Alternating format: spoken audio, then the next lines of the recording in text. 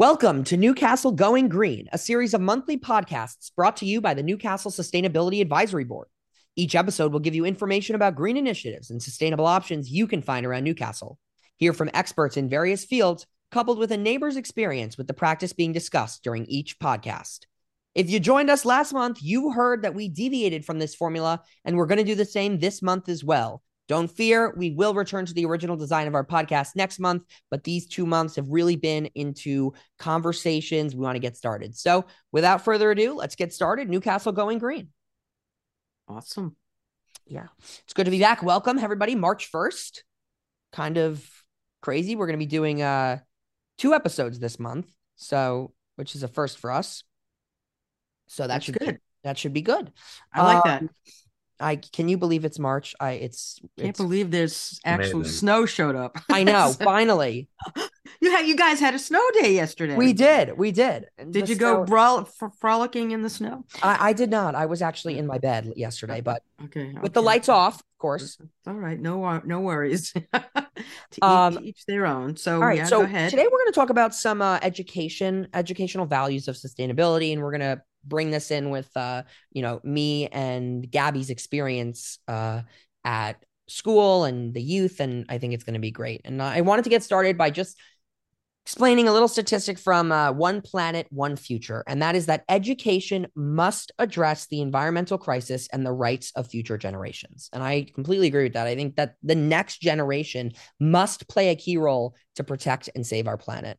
There is so much to do, and young people, for example, Greta Thunberg, and young climate groups like Youth for Nature, Earth Uprising, and even on a local level, Frankie Lead of Citizens Climate Lobby, plus all of the amazing and wonderful college and high school students of all these different movements are leading our generation towards a more sustainable future. And there are so many countless environmental issues which affect our global population, and education must play that key role in messaging and creating solutions to those environmental issues. And that is really important to us.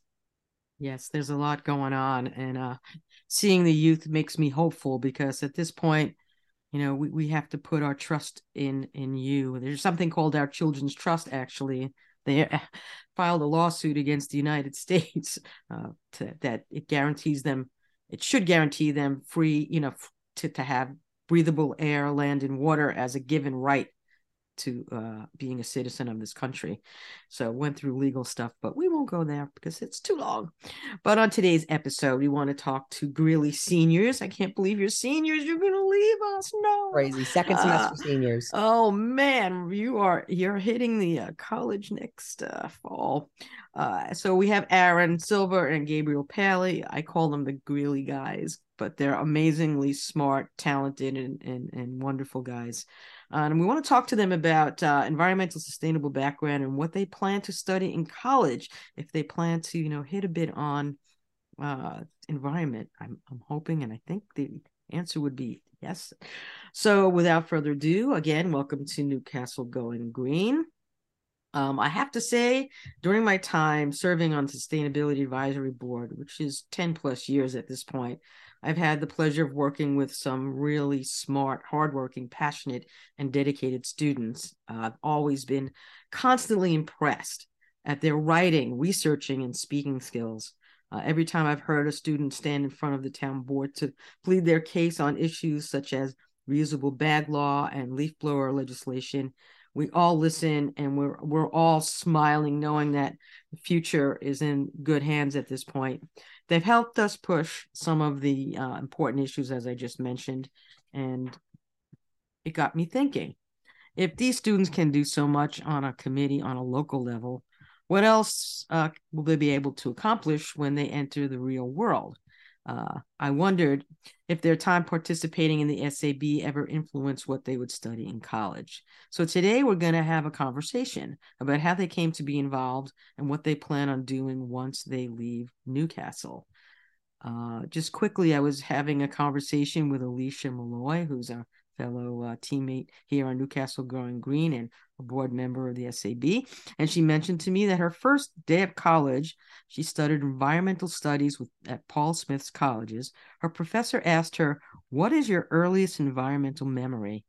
I guess the reasoning behind this question is because those early environmental memories really do hold significance in a sustained care and passion for the environment. So, again, going to ask you guys, Gabriel, we'll turn to you. What is your earliest environmental memory that kind of brought you in, kind of your aha moment as a youngster? Yeah, thank you so much for the question, and thank you so much for your kind words. It's been an honor being on the board, and it's been amazing working with you for the last few years. As my, we got to come up with a better name for you. You know, if we're the Greeley guys, then you have to be like our matriarch. Take it to the max. I'm I just like that. Oh, I'm that's just a good one. Take it to the max. right. Take it to the max. That's fine.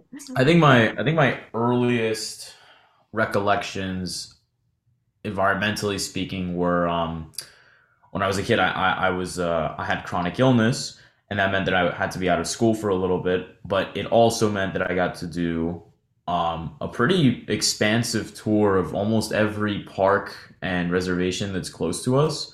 So I got to see some incredible natural beauty from an early age, and from a like I was thinking about environmental headlines very early on, just from looking at this incredible beauty, and then having to ask my mom questions like, why are these parks disappearing? Why are these parks underfunded, et cetera, et cetera. And Right. I think that definitely paved the way for a lot of my work later. And I'm very grateful for the experiences that I had at places like Rockefeller State Park, Gedney, and then a bunch of places across New York. Yeah. And including Button Hook Forest, Oh, yeah, of which course. which is a whole other thing we can't go into at the moment, but it's a beautiful, beautiful place. And I know you were in total awe when you saw it. So I was very happy Exactly. able to come and do something to help on that level.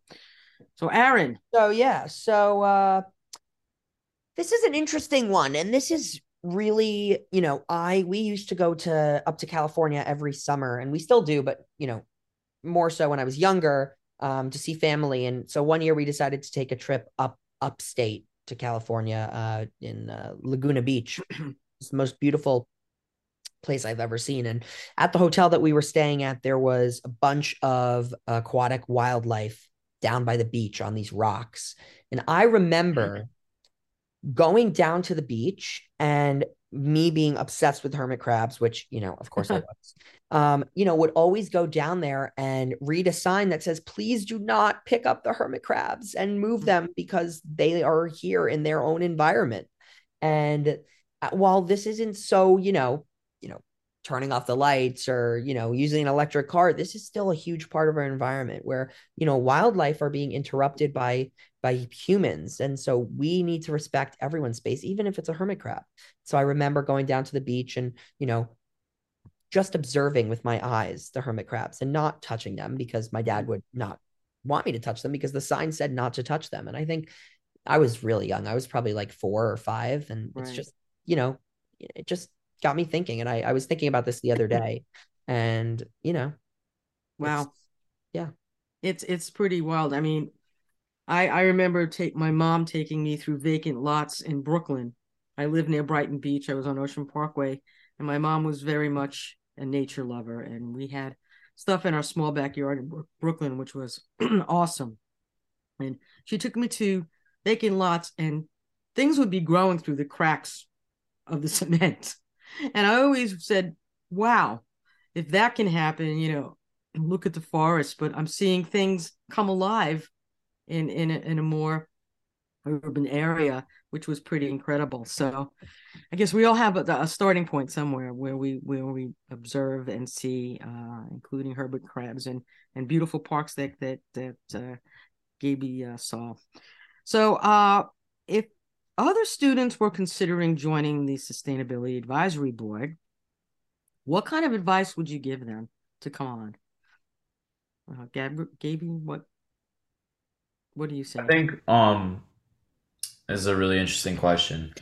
because I came onto the SAB because another student member invited me, and I was super nervous for my first meeting.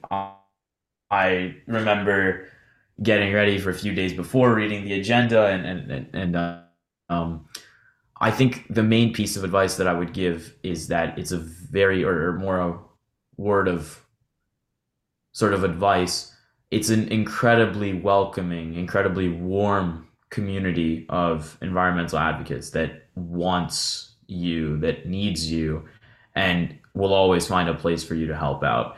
And it's even better if you come in with a prerequisite passion. For me, it was pollinators. I really enjoyed working on pollinator protection and reading about it, telling people about it. But it's really just a magical community, and there's just no need. There's no reason not to join if you care about the environment. Yeah, we need more we need to get some new Greeley students on board. I completely agree with that. I think for me, if I were to have to give advice for students considering to join, my advice would be to join. Sit in on a meeting.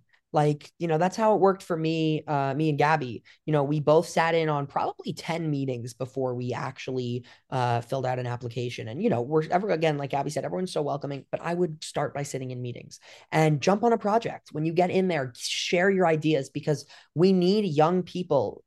We need their perspectives. And I think that being a student volunteer and in even sitting in on meetings is just great, because you can spread that information to other people. So join. Sit in on a meeting, have your, if you're a parent listening to this, have your kids, inquire about it. And honestly, the Zoom links are on the town board website, which I'll include at the end of the video, at the end of the podcast. Right. So, you just go and sit in on a Zoom, and we'll usually do a few introductions to new people in the beginning. So it'll be great. Right. And the input that you guys have given and the work that you've done is very much appreciated beyond what you even realize.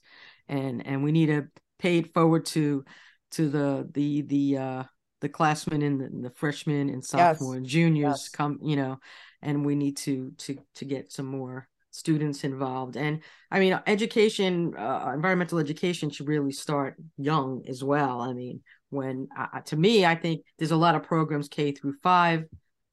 There's a lot of different groups out there that work with kids. They at this point, it's just to know that you can start at a level even in kindergarten to get kids to understand nature and the importance of nature. And I mean, right here in Chappaqua, we had the children environmental group. It's called SELF, and it was right here in Chappaqua that it started, and it's developing curriculum.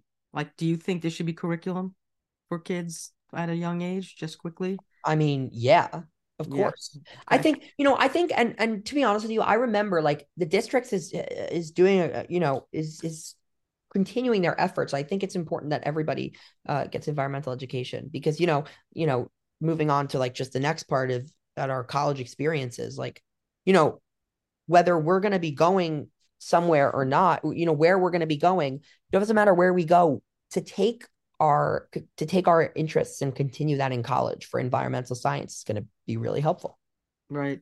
For example, what are you doing? Yeah, I mean, where you're headed in the fall and what you're hoping to study, both of you? I don't know where I'm heading yet. I have some great options. I'm still waiting until April 1st for that deadline for all the rest of the decisions to come out. But where I'm headed, again, doesn't matter in this context. I will be minoring in environmental sciences and environmental studies, and I am excited. And yes, I it's going to be great. I'm glad, and I think being on the SAB has definitely helped me make the decision to minor in environmental science. I'm actually majoring in neuroscience, and to go on completely opposite ends of the spectrum and still be able to want to learn more about environmental sciences. Yes, the SAB has truly made it a great experience and made me want to continue studying this in college. Yeah, I can't wait to hear some of the courses you're going to be taking next year and see what you're doing. You'll have to come back and visit on your break. We're going to make you come in. We have a hook for both of you. Oh, I will. Definitely. 100%. Good. What say you, Mr. Gabriel, about what you're doing next year and Mr. Gabriel. Yes, I'm going to call you Mr. Gabriel here. I will be attending Duke University, and I'm not 100% sure if I'm going to be minoring in environmental science, but the reason why I chose my current major split, which is economics and computer science, is because I want to pursue environmental policy changes. So when I was actually doing the college process, I became really inspired by this idea of applying both scientific methods and scientific knowledge and softer skills with super quantitative, statistical and mathematical models in order to improve policy. I think it's something that's incredibly powerful. I don't think it's been explored enough. I think that there's a very large chasm between the work that people are doing with numbers and the work that people are doing in the field. And I think that if those come together, if people gain an appreciation for environmental research, collect more data, and create a more robust space while also creating more meaningful solutions, I think we can have better policy, better government, and in the end, better action. I that was perfectly said. Yeah, I mean, clean tech is a field. A lot of the they're saying there's a lot of jobs in that area right now, because it's a growing field, because you're having solar and wind and fusion and electric. There's a lot going on, and with the infrastructure bill and with the different bills coming through, they're giving more money to local areas as well as to the national and global. So the policy questions are very important. The Department of Energy, the EPA. There's so much, and private, also companies and investment that's going on. So that's a really good area, and I'm glad you're focusing on the policy end of things too. That's very important. Yeah. So thank you. So you guys have been so amazing, and we've appreciated everything. You're not done yet. We're not done yet. Whoa. There's still work to do. We're gonna have an Earth Day special next month, so we'll have some more information from you two about what that as well. But there's much to be done, and again, we encourage people to come to the meetings, whether you're just a resident and bring your teenager with you. Please do. And we need to have more people on the board, and especially the students like Gabriel and Aaron. You guys are, and again, everybody's welcome. We want everybody to come. So thank you so much. Thanks, Maxine, for this. This was great. I know I speak for me, but I also speak for Gabby that the SAB has been a really amazing experience, and we had especially today, we had such a good time sharing our experiences being involved on the SAB and our future plans. And yeah, so thanks for joining us on today's episode of Newcastle Going Green. For more info about the Sustainability Advisory Board, you can visit the About Us section of the Newcastle website at www.myNewcastle.org/303/sustainability advisory board. You can also visit the SAB's Facebook page, or you can email us at sab@mynewcastle.org with any questions or ideas. We take all suggestions into consideration. I want to thank Alicia Malloy for setting up this amazing episode and for all of her behind the scenes help. I'm Aaron Silver, along with Gabriel Paley and Maxine Margot Rubin, and we'll see you next time.